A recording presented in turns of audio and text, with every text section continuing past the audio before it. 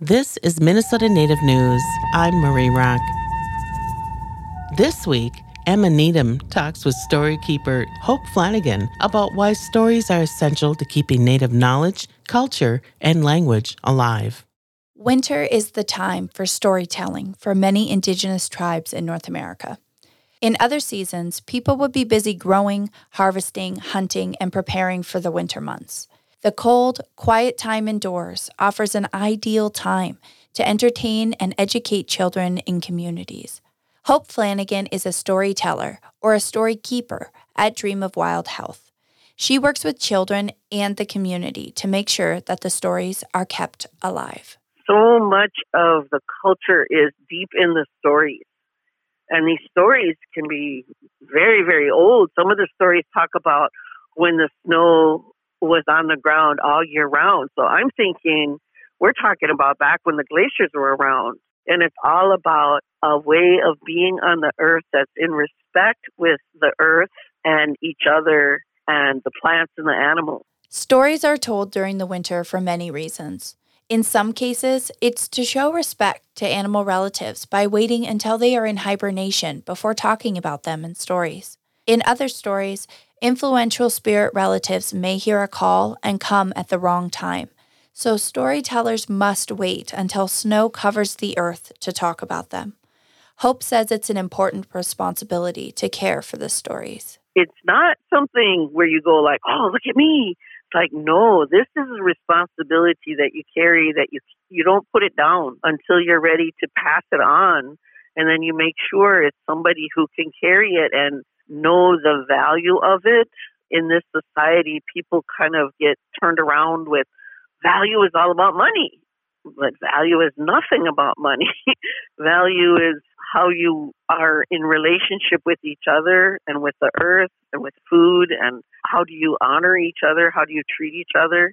Hope Flanagan has spent the last 15 years working at Dream of Wild Health. Dream of Wild Health is a Native-led nonprofit focused on restoring health in Native communities by recovering knowledge of healthy Indigenous foods, medicines, and culture. They also work to provide access to this knowledge. Hope shares how she came to her place as a storyteller there. Years ago, I was really struggling with health issues, and a friend of mine from Red Lake invited me to come to an opening of Anishinaabe Academy, and I went there, and I felt really good there. And I talked to the principal, and he said, well, we have a job opening for a storyteller. And I said, well, I'm not a storyteller. I'm no Ona Kingbird. And he said, you don't have to be Ona Kingbird. You go pick up Ona Kingbird and bring her here and have her teach the young ones. So that's what I did for 6 years. Dream of Wild Health works with soil revival and revival of traditional seeds, food production, traditional medicine, wild rice harvesting, and traditional knowledge sharing. As their storyteller Hope Flanagan shares, everything is alive and connected, including stories. Because the way you see the world is in what's alive and what's not alive. So in the stories, you really see that. It really shows up because when you start talking about these, what they call Adazukanag, those are the legends that bring in the really important, powerful beings that are talked about in the stories. Adazukanag can also be the stories themselves. So those are considered to be alive, and you have to treat them like they're alive. Hope Flanagan cares for all of the stories she tells, including planning for their future. And through stories, Hope Flanagan reminds us to be humble and to remember our place in the world. I'm really humbled and grateful that some of these teachings were passed on to me, and I know as I don't own any of this. We're responsible for how we interact with them. So it's our job to do the best we can to be respectful to our relatives.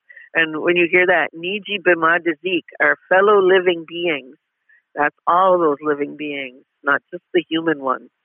Dream of Wild Health is celebrating its 25th year in operation in the Twin Cities.